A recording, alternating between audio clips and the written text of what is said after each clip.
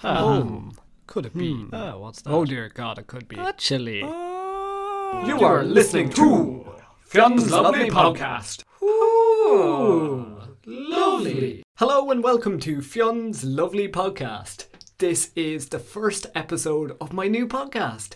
And yeah, I'm really excited for it. This is a chat show where I talk to interesting people from the worlds of art and media. So yeah, on today's episode we have Eoin Corbett, also known as Eoin on social medias. And yeah, Eoin is a really talented guy. He does a lot of things. He wears a lot of hats. He's a documentarian, YouTuber, Snapchatter, journalist, and overall, sound lad. So on today's episode we talked about his life, his work, social media, and his new documentary. And Mark Zuckerberg. We talked about Mark Zuckerberg quite a bit.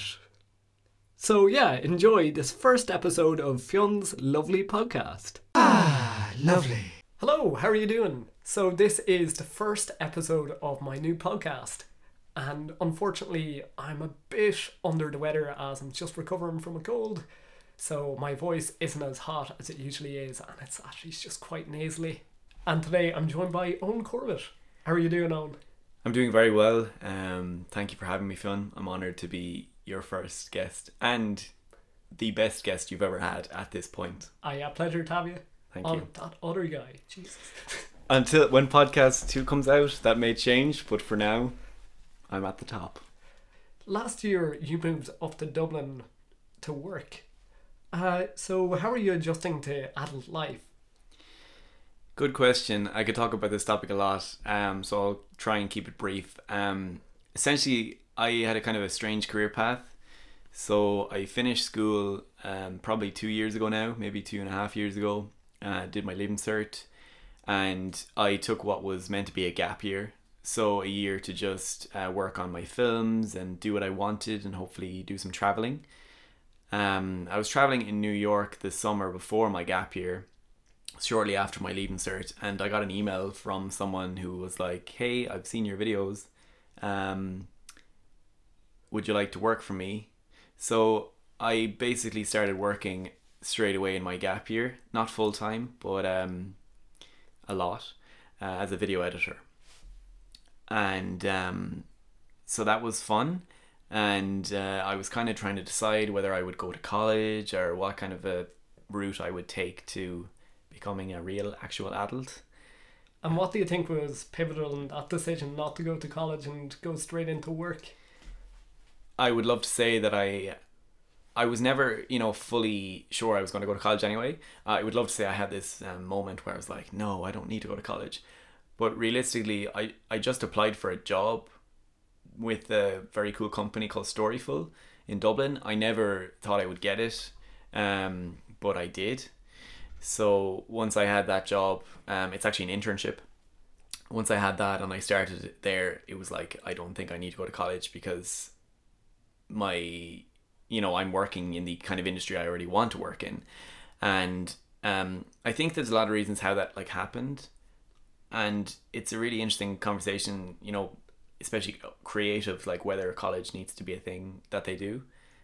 And I think in many ways it doesn't have to be a thing you do if you don't want it to be. But that was a lot to do with the fact that I was in second year when I realized what I wanted to do, which is That's lucky. That's a very lucky thing. Gives you a good amount of time to work on it. So. Exactly. So, in second year, I didn't necessarily think I'm going to be a video journalist, but I just thought I really like making videos. So in second, third, fourth, etc., started working on films and then got better, started winning awards and stuff. So we had a good amount of stuff built up on the CV that meant that we could just go into. Oh, that's brilliant. So Eoin has been running a YouTube channel called Eoin for the past how many years? Too long, probably 3 or 4 years now. Me and Eoin grew up in the same town, so I kind of saw him around and then found out he had a YouTube channel, and I would have been about 14 at this time, and someone running a YouTube channel in your town was kind of a weird thing at that stage. Still is a weird thing. how the whole YouTube thing started for me was my best friend Adam O'Dwyer, who you may have on this podcast at some stage. We started making videos together, and so we originally had our channel together called Adam and Owen Videos, which I never got to see. That was before my time. Look at you. They're under lock and key, those videos now. But we did that for 2 years before we started our own separate channels. So I've actually been doing YouTube for closer to 6 or 7 years, and it was always a weird thing. Like, it was considered to be weird, and when people found out that we did YouTube, there was a huge amount of like bullying attached. I can imagine. Yeah. And then I think nothing changed really, except maybe we got better at making videos, and YouTube became a thing that people actually did and understood. So then it stopped, and we were just lucky that we were the kind of people that could shrug it off, push it off, forget about it. But I mean, if we were people that would have been like affected by that, I'm not sure we would have gone on to continue making videos, which is a kind of a scary thought. I've seen that happen, and I haven't seen it happen in real life. I've seen people that kind of breakdown happen on video, yes, which is a really horrible thing to happen. Yes, and that's the sad thing about bullying. But like, it was bad, but I think we just loved making videos so much, and like, we were growing an audience, so we saw that not everyone thought we were weird for doing it, and the enjoyment kind of was most important. Oh yeah, sure. By the time I found out about your channel, like, yourself and Adam were quite respected by most people. In school context, kind of? In school, and what I saw online and stuff. Yeah, it got to a certain point where people kind of thought, oh well, they're not going to stop anyway, and they're doing well, and we had won some competitions and stuff, so it's like, well, maybe they should keep doing it. And so you were saying you work for a company called Storyful. What is your job exactly? That's a good question, Fionn. It's a question I struggle answering. Do you get it a lot? I get it a lot because people don't know what Storyful is a lot of the time. So firstly, Storyful is basically a social media news agency. And it was started about 6 or 7 years ago now by Mark Little, a former RTE journalist. And he essentially saw that social media was becoming such a big thing, and everyone was going around with smartphones with cameras. So instead of, say, when we were reporting on the Middle East, instead of having to send a crew out there, which was dangerous, extremely costly, etc., we could just verify and acquire digital content that was being produced natively anyway by people who lived in these places. So that's what Storyful is. I work on the video team. It was formerly the viral team, and what that is basically we are on the lighter side of things. So not much about wars or Trump, but a lot about any kind of, I explained it as any video that would get views online. So it could be your cat videos to amazing events in nature to anything. So if I went viral in the morning, you would be the people who would help me get that on TV or something? Would that be it? Or yes. Am I getting it wrong? No, you're correct. We're a B2B company, so that's why a lot of people don't know what Storyful is. We won't necessarily deal with you unless you have a video that has gone viral, or unless you're a news agency. So we will say Fionn's video goes viral, we'll probably contact you, say, hey, we can help you to protect your content, to make money from your content, and to get it seen by more people, and we'll work out a deal, and then we will essentially promote that video. And we have kind of a newswire, which other companies, like the biggest media companies in the world, like basically any company you can think of, media company, can access that newswire, find great content, and then license it through us to be used on TV, social media, or anywhere else.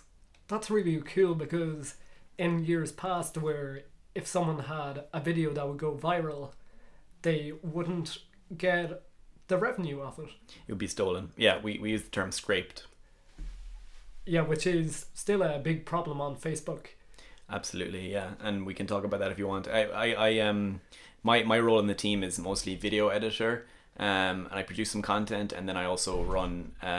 I also do most of the work running our social media accounts, so the Facebook page and the Twitter. Oh, cool. So yeah, I remember like it was a rare thing if someone had a pet that went viral and they get money for it. Like the lady who owned Grumpy Cat was famous because she was able to monetize it. Yeah, it's a, you know, what happens a lot is, say your video goes viral and you're suddenly going to get, if it's very viral, you literally could be hundreds of journalists who are like, hey Fionn, can I use your video in our broadcast? Can I use your video on our website? And the natural reaction is to be like, yeah, sure you can, which is fine. But you have to realize that, you know, a lot of those companies are going to take that video and put it on their website with their ads and make money from it. And so what we do is we basically say that say if your video is licensed with us, we'll tell you to direct anyone to us, and our licensing team can work out a deal for you. As well, we'll manage your video on YouTube and Facebook, and we've systems there that'll automatically find copies of the video. Okay, cool. Yeah, I'm just thinking now I'd love to get a comic artist on in an episode, because that's a huge problem where people steal their comics or steal their memes and cut out their watermark. Yeah. And it'd be great if there was a company to protect that. Yeah, it's very difficult with images or GIFs. And what I would say is that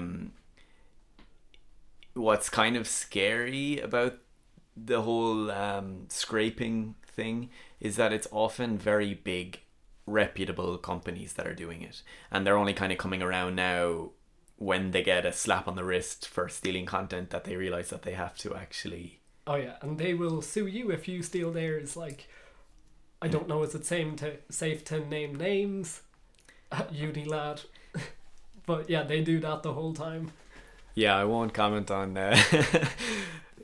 particular agencies, but yeah, it's a huge problem, and it's a cool company to work for, you know, because you know that in reality, like, Storyful is a very ethical organization, and we are making people realize that, you know, this content is theirs and they deserve to make money from it, when the news organizations which use it are making money from it themselves.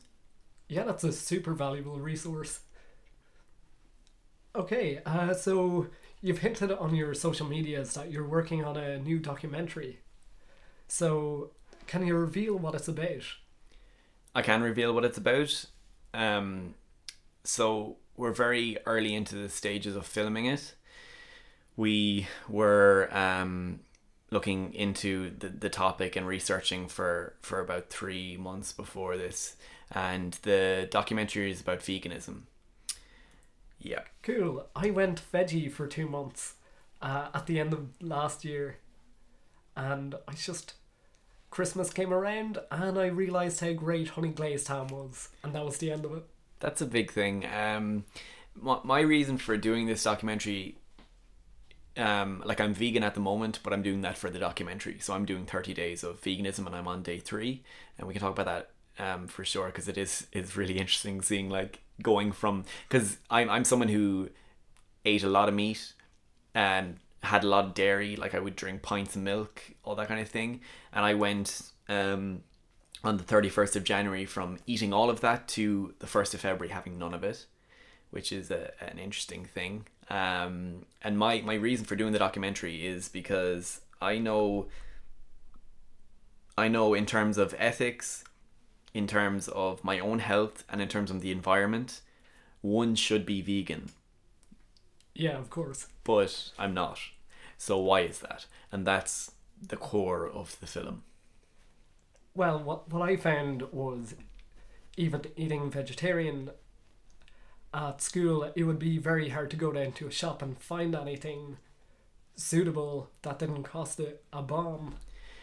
The thing here about vegetarianism and veganism in particular is that you are giving up something that is hugely valuable to us right now, which is convenience. I have to prepare everything in advance for this month, pretty much. There are a couple of vegan restaurants, and there usually are some vegan options. But if you want to eat food that is tasty and good for you, you've got to realize that you have to prepare your food in advance, and that's something I'm not used to. I work shift work in Storyful, and I do weird hours and stuff, so I always just end up grabbing something that's easy, and I can't do that now. So that's the major thing. Convenience is the bottom line of it all. So you're only 3 days in, but is there anything you're missing the most? I've had a couple of cravings for meat. So far, I feel good. I feel very good. I had a checkup with the doctor at the weekend, and he was saying that because it's a shock diet change, you're likely to feel bad for the first couple of days and before you get into it. I haven't had that yet. I feel good. I have had cravings for meat, but the bottom line for me is I love fruit and vegetables. Like vegan food is delicious. Oh yeah.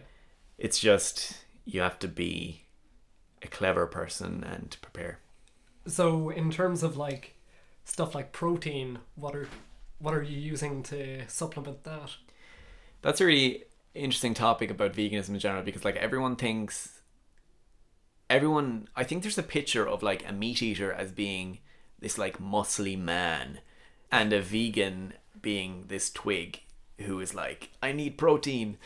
There is a lot of protein in things you wouldn't think of, and you have to realize as well that like the vast majority of us meat eaters in 2017, and it was the same in 2016 and many years previous, are having too much protein. We do not need much protein as human beings, and when you eat a slab of meat, you're consuming way too much, which is like very difficult on your body. So I'm making a slightly concerted effort to just make sure that I eat foods that have a little bit of protein in them, but I'm not overly concerned about having to have some sort of protein powder or something that gives me this protein, which I probably don't need. If I was doing this longer term, and who knows, maybe I will, but for this month I feel like even if I'm slightly low on protein, it's not going to have a huge impact on my life. What would be the aim of this documentary, or what is the overall message you want to put out with it? There are a lot of documentaries about veganism out there, and very good ones, but they're almost always entirely pushing veganism and not talking about any potential negatives that there are there. And I'm just coming from a very objective background as someone who was not a vegan, but knows that one should be vegan for many, many reasons, and knows that the production of meat is the number one cause of climate change and so on. So I just, my basic idea behind it is to just learn about it, learn how easy it is, learn how difficult it is, and educate myself and others on what the consumption of meat and dairy products is doing to us and the environment and animals, and how we can curb that. Yeah, when I was vegetarian, I was looking up videos on vegetarianism versus veganism, and the number one thing I saw was a lot of people saying there's no point to it's just being vegetarian because you're still buying your eggs and your dairy from farms where animals are slaughtered and where animal suffering occurs. So do you think, would you agree that it's kind of pointless if you're doing it out of concern for animals? Pointless, no. And this is something that we'll touch on in the film, I hope, but there's a lot of people's image of vegans is someone who is obsessed with this and never stops talking about it and tries to push it down other people's throats, which is a horrible thing. And I don't think the vast majority of vegans are like that, but obviously one loud vegan is... Oh yeah, there are a lot of vegan YouTube channels that are very aggressive and very militant, and they paint a horrible picture of vegans as a whole. Absolutely. And anyway, so some vegans would kind of see like vegetarianism as a stupid thing, but I mean, my bottom line is like, if you're trying to make a positive impact, I'm not going to criticize you. Like, okay, so you're still contributing to things a little bit, but the fact that you have cut out meat is huge. And like, don't underestimate how much of a difference there is between being vegetarian and vegan. Like, vegan is a lifestyle. Like, it genuinely is. As in, I just had to go into town and buy vegan toothpaste because the vast majority of toothpaste contains some form of animal fat. I only have one pair of shoes currently that are vegan. Most shoes have glue in it, which has an animal product. I had to stop wearing my watch because it's leather, my bracelets. My wallet was leather, so I have to go get a new wallet. I had to get a belt because my belt is leather. I had to get shower gel that is vegan. I had to get shampoo that is vegan. It is huge. Like, if you're actually thinking about how much animal products are in our lives, it's insane. Yeah, it's crazy to think about. And it really does, when you're vegan, affect every decision you make, and you have to be super conscious about everything. So maybe that's a good thing, to bring an awareness to your lifestyle and like question every choice you make. Absolutely. Like, veganism, I've no doubt in my mind, is a good thing. But it has to also be talked about that it is, in 2017, still quite an extreme lifestyle choice where, as you said, there's like, you have to think about everything. There's a filter over everything where you have to stop yourself and say, is this vegan? And you know, I'm in the most difficult phase of that now, where I've been vegan for 3 days, and so I'm confused about everything, and I Google everything at the moment. But that will become easier, but it's still more difficult. There's still these limitations on your life, and that's the fault of the world we live in, not the vegan themselves. And I think that will change over time, but it will take time. It's like how vegetarianism is now kind of very widespread, and everything says suitable for vegetarians, very little things say suitable for vegans, and so on. And so when it becomes more popular and, dare I say, profitable, you will then see more palpable, easy options for vegans. Yeah, because I was in a restaurant 2 weeks ago who had a lot of vegetarian options, like bean burgers, falafel, but they all had cheese and eggs on them and stuff like that. So that kind of defeated the purpose, and I was looking through the menu and couldn't find anything suitable for a vegan. Yeah, it's such a difficult thing, and I've even found in the first couple of days that I look at ingredients labels and I can't say if something is vegan or not, because you have all these terms that it is an animal product, but it never just says like cow's milk, or it says like xanthan gum or something, which you have to be educated enough to know that that is made with animals, and it's just this whole thing. Yeah, it's like finding out if something's sugar-free or not. It's impossible because sugar is under so many different names, but I think that's a conversation for another day. I agree. But yeah, after this conversation, I'm definitely going to go back to cutting meat out of my diet, because it's just something I haven't thought about the repercussions of in a month. Yeah, and I hope after the film, I would imagine the film will probably be in September, October, maybe finished. I'm hoping after people watch that they realise how much of an impact it's making, but I'm not just trying to turn everyone vegan either. I think it's just about being more conscious, and cutting things down is amazing if you can do so. So this documentary you're making now, is it similar in tone to Internet Addiction and Me, the documentary you made about cutting internet out for 30 days? Yes, it will be similar in tone in some ways, and it's carrying on the same format. So the format for that film was 30 days without the internet. So this is 30 days as a vegan.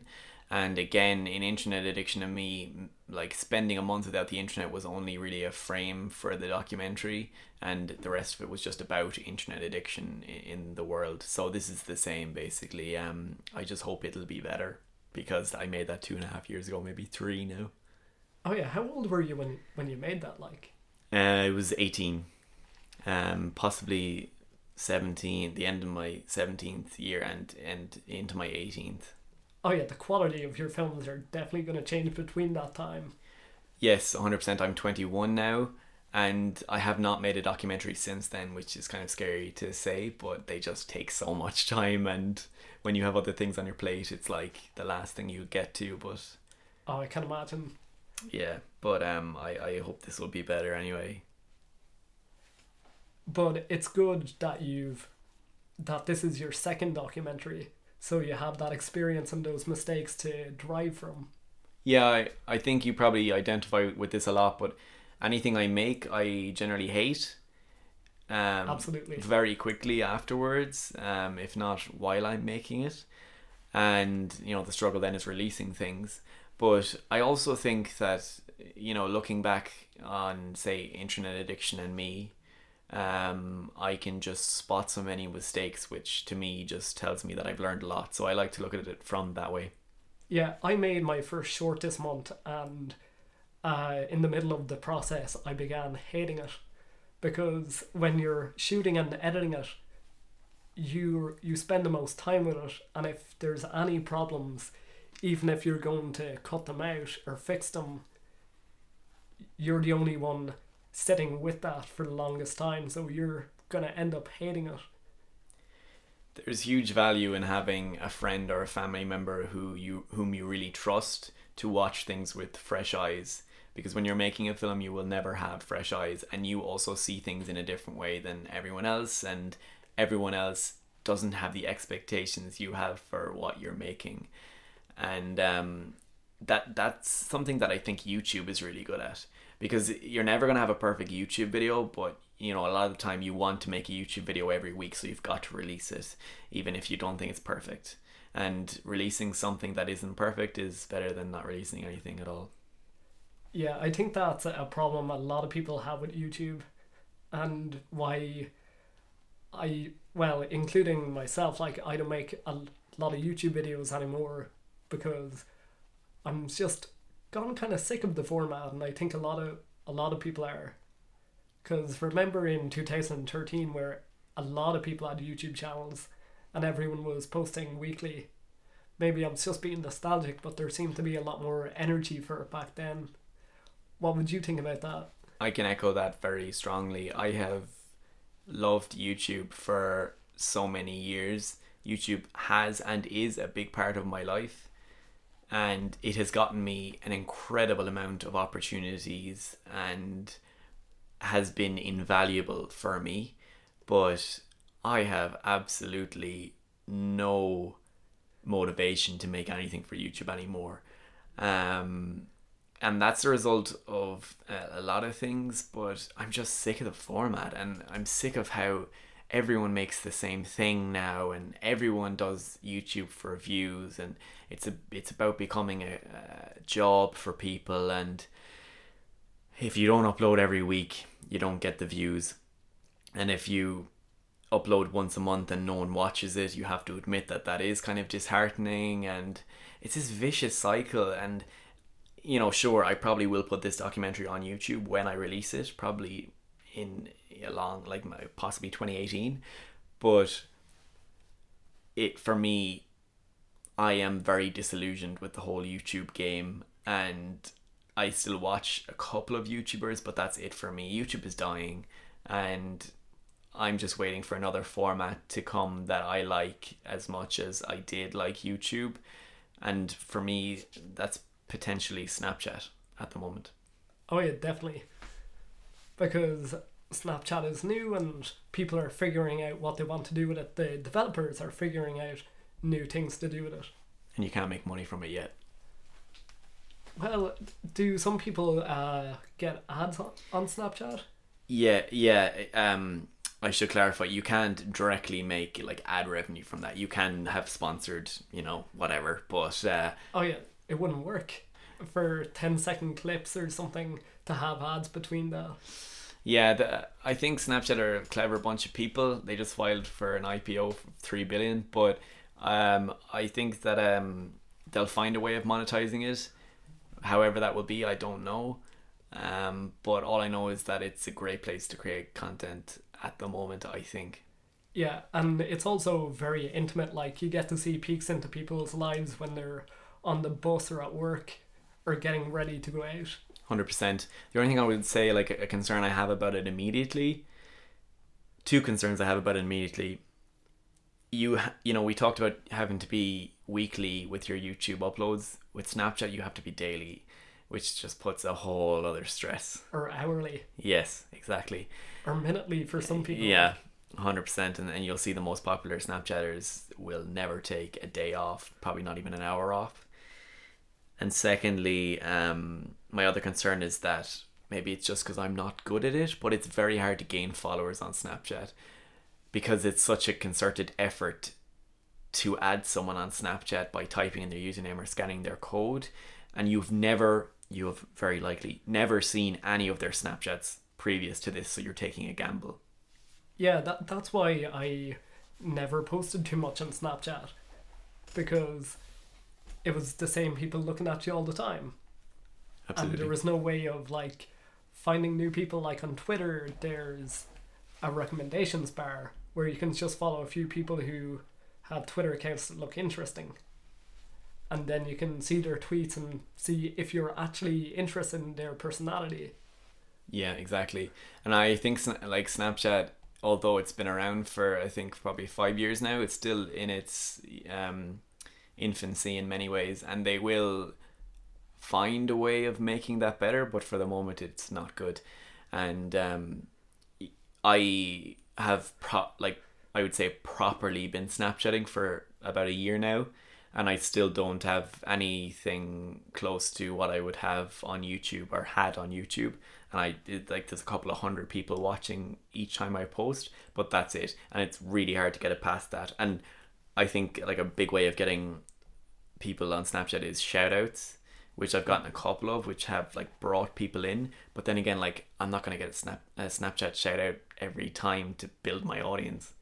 Yeah, it would be cool if in your snaps you could link to other people, put an annotation on screen that leads you to someone's account.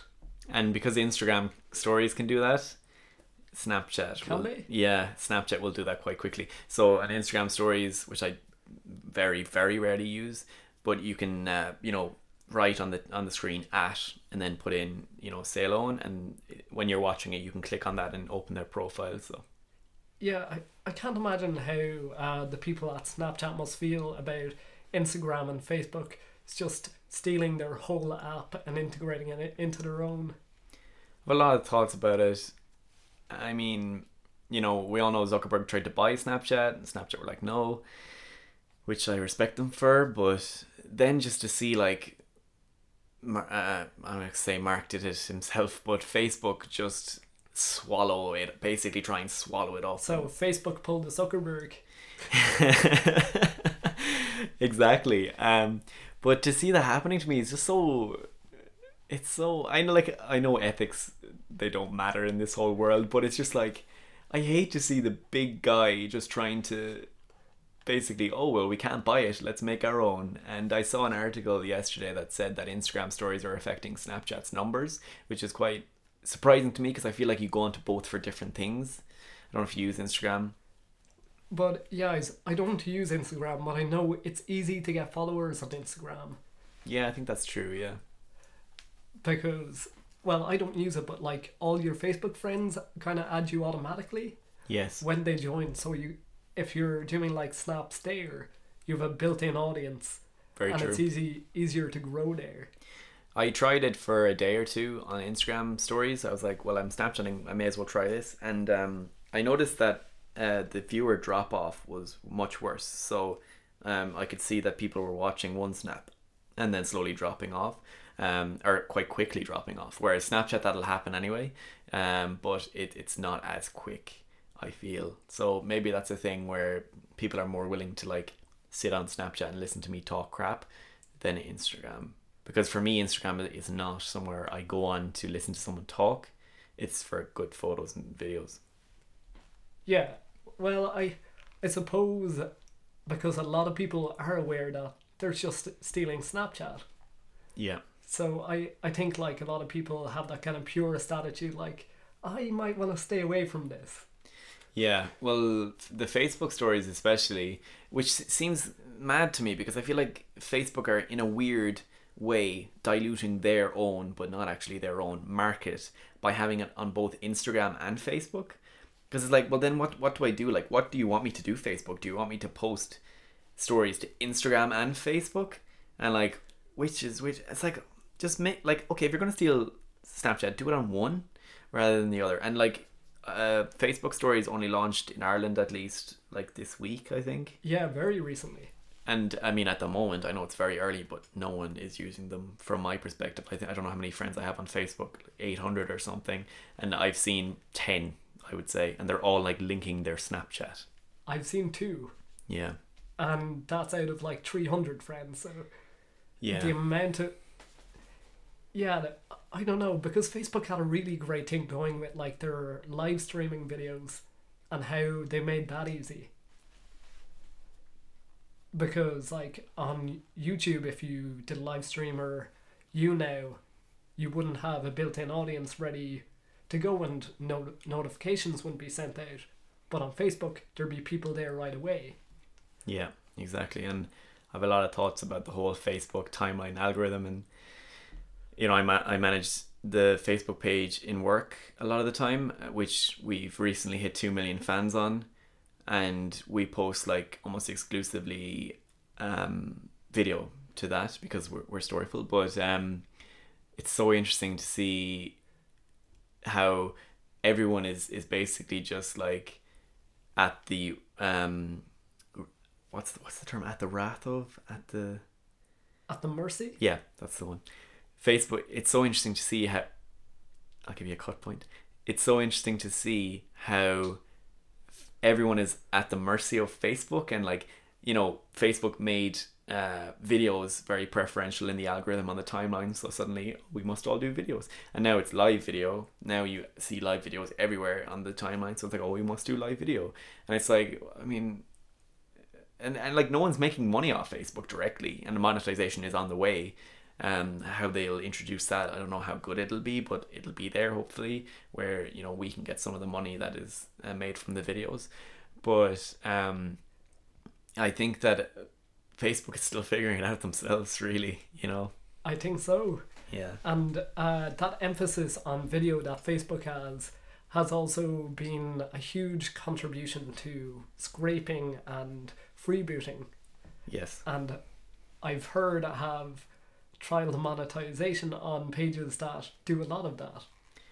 I would not be surprised. I will say that at least bigger pages, or like official business pages, have access to something called Rights Manager, which is similar to YouTube's Content ID system. So we'll upload videos to the Rights Manager and automatically be told about copies of the video. But the problem is, like, I mean, all you can do is take them down. You know, you can't say what would often happen on YouTube, where you just monetize them and the views go back to you. You can just take them down. But that's a positive thing, I guess. But I mean, they're doing it because they have to do it. Yeah, it's something that needs to be done, but I think they're a bit hesitant. And it's only Facebook really monetizing at the moment, because they're the only ones getting the ads at the side of the page. Absolutely. I mean, I think... What are they doing with that money? They're... it's going into Mark's pockets. I think that... oh yeah, he's creating Jarvis. He's creating artificial intelligence. Yeah, good job, Mark. He's a good lad. He's a good lad, good guy. But I think because Facebook are in the position they are in as the biggest site that own everything, and own WhatsApp and own Instagram and Oculus Rift and so on. And you. And me, yes, they do own me and all of you listening. We're all kind of just at the mercy of them, and like for a while they can kind of mess us around with things like monetization that the vast majority of users don't really care about. Did you see that video that Mark Zuckerberg put out, the household AI that he had? I did. And have you seen the film Ex Machina? I haven't, but I've heard I've heard a lot of... It's very similar. And yes. The guy in Ex Machina was the creator of Blue Book. So I'm just wondering, is Mark Zuckerberg going to do that? What is Mark going to do next? That's what you should name this podcast. Yeah. And we could just talk about Mark. Okay, hello and welcome to Mark Talk with Fionn Cleary. How are you doing? I'm good. What's Mark going to do next, Fionn? Oh, he's gonna give Trump a good big kiss on the cheek. That was the alternative topic of the podcast, Trump Talk, because that just gets loads of views. I'm never talking about Trump on a podcast because everyone talks about Trump and I've enough of it and he's a dick and everyone knows it. Everyone talks about Trump and that's why he got elected, because he said outrageous stuff. Media talked about it. He got free advertisement out of it. I would say though, give him a chance, Fionn. Give Trump a chance. Oh yeah, he might be a good guy. No, I'm pretty sure he's a good guy. Yeah. He might just be saying that stuff to get elected. Because in a New York Times interview, he said, if I would run for president, I would be a Republican nominee, because the Republican voters are the most stupid among American voters. And We're they getting into believe Trump talk. anything you say. Back out. Okay. Oh, shit. Evacuate, shit. I was going to say something there about Mark. Whatever we say about Mark. Back to Mark Talk. Back to Mark talk. Good lad. Fair play to him. He did not make, but he did inspire one of my favorite films, The Social Network. So, we could forgive him. Oh yeah, he gave us that. He did. Do you enjoy that film? Oh, I loved it. Yeah, I really like that. It's one I can watch over and over again, even if it's not entirely accurate. Is it though? I've heard it's not. Like any kind of a Hollywood film has to, they have to add interesting aspects to it, like hot girls and stuff. Yeah, I can't imagine those two Aryan twin guys were that menacing. No, I don't think so. Although I do remember googling. That's how I say googling now. Googling. I'm not able to say googling because Mark has my brain and Mark doesn't own Google. But yeah, I remember googling them and they were like this whole weird kind of perfect human type, do the sports thing and do the Harvard thing. Do the sports. Yeah, do the sports. That's also another podcast we could do. That'd be a great podcast. Just talk about hurling for the whole thing. Yes. And do nothing about it. I might struggle, keeping up and also having things to say, but I'm up for it. Oh yeah, no, the names of the hurlers would be the hardest part for me. Yes. Yeah, I can name one or two, but I'm not gonna just, don't want to make you look bad. Knowing your local hurling team is like knowing like 20 cousins. Yes. Who all have different surnames or the same surname. Yes. Nepotism. Okay, let's get away from hurling talk. Ooh, we got deep into a couple of topics there that I did not know enough about. I don't know enough to talk about it. That's another podcast. Yeah, that's my political show. I'd listen to it. Hello, we're talking about the Syrian conflict. What the fuck's going on there? It's not good, Fionn, I'll tell you that much. We should do something about it. Well, what can you do? Probably nothing. Next topic. Okay, I'll try find one last question and then we can end it there, because I think we went on for an hour. Did we? Wow. Well, I'm not sure. It just feels like it has. Yeah. However, those are a lot of beats. Yeah, it's going by beats here. I'm trying to do the maths. It's not working for me. 1, 2. Yeah, 55 minutes. Let's just do that for a whole minute and then divide it. I'm sure this is not frustrating to listen to.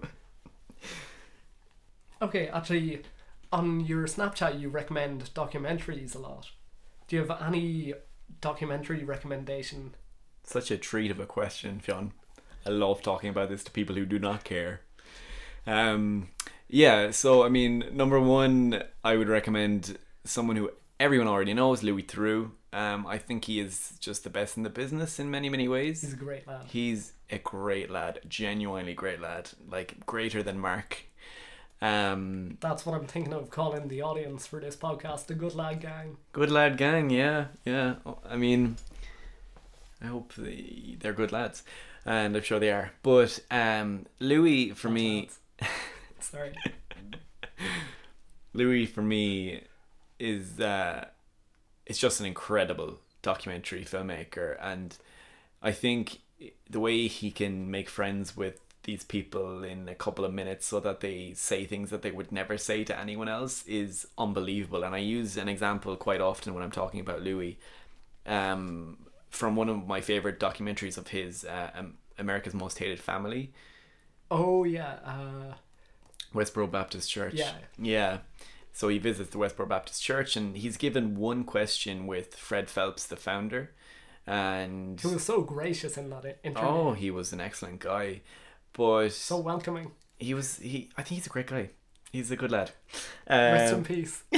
Yeah, thank God. Anyway, that's kind of controversial, but yeah. So he's given one question with Fred Phelps, and the question he goes with is, how many kids do you have? Which is an extremely basic and frustrating question for Fred Phelps, who thinks that he is basically God, and that this journalist, who is an enemy of his, because all journalists are enemies of the Westboro Baptist Church, has asked how many kids he has, which is something Louis could find out no problem. But like, he's asking this question because he wants to know, is Fred Phelps going to include the kids who have left the Westboro Baptist Church in the number of kids he has? Which is a really interesting thing. And Fred Phelps doesn't answer it because he either is just too annoyed or knows what Louis is trying to do. But that is an incredible thing for me, as it's just an example of the kind of mind that Louis Theroux has. Moving on from Louis, which is a difficult thing for me to do, there's a documentary series called The Jinx. Have you seen it? I've heard of it. Yeah, so it's a 6-part documentary series. I believe it's HBO. It's not on Netflix, unfortunately.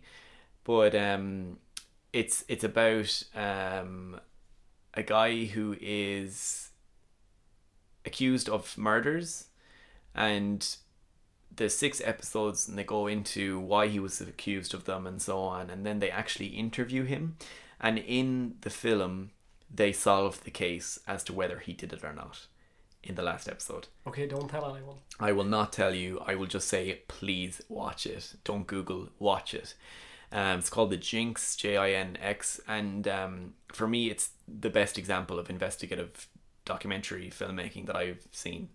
We're getting the plugs in already. Actually, Owen worked on The Jinx. I did. It's actually my documentary series, I wish.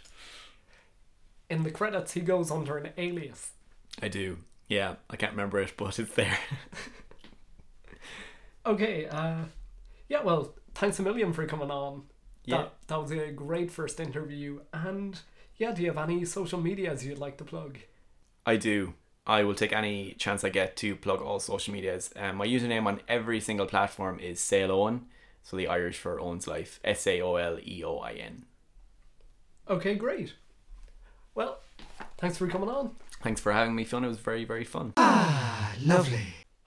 That was a really fun interview. So thank you so much to Eoin for coming on and being my first and best guest so far. And yeah, I'd really recommend checking out Eoin's YouTube channel, Eoin, where he has some great videos and films. Since recording this episode, I've gone vegetarian again, and I'm really happy that I did, because I'm eating better and nicer food. So yeah, I hope you enjoyed this first episode of Fionn's lovely podcast. I can be found at Fionn_Cleary on Twitter, and yeah, I'll be back next week with a new episode with Will Conroy, which was a super fun interview, and I really hope you enjoy it. Thank you for tuning into Fionn's lovely podcast.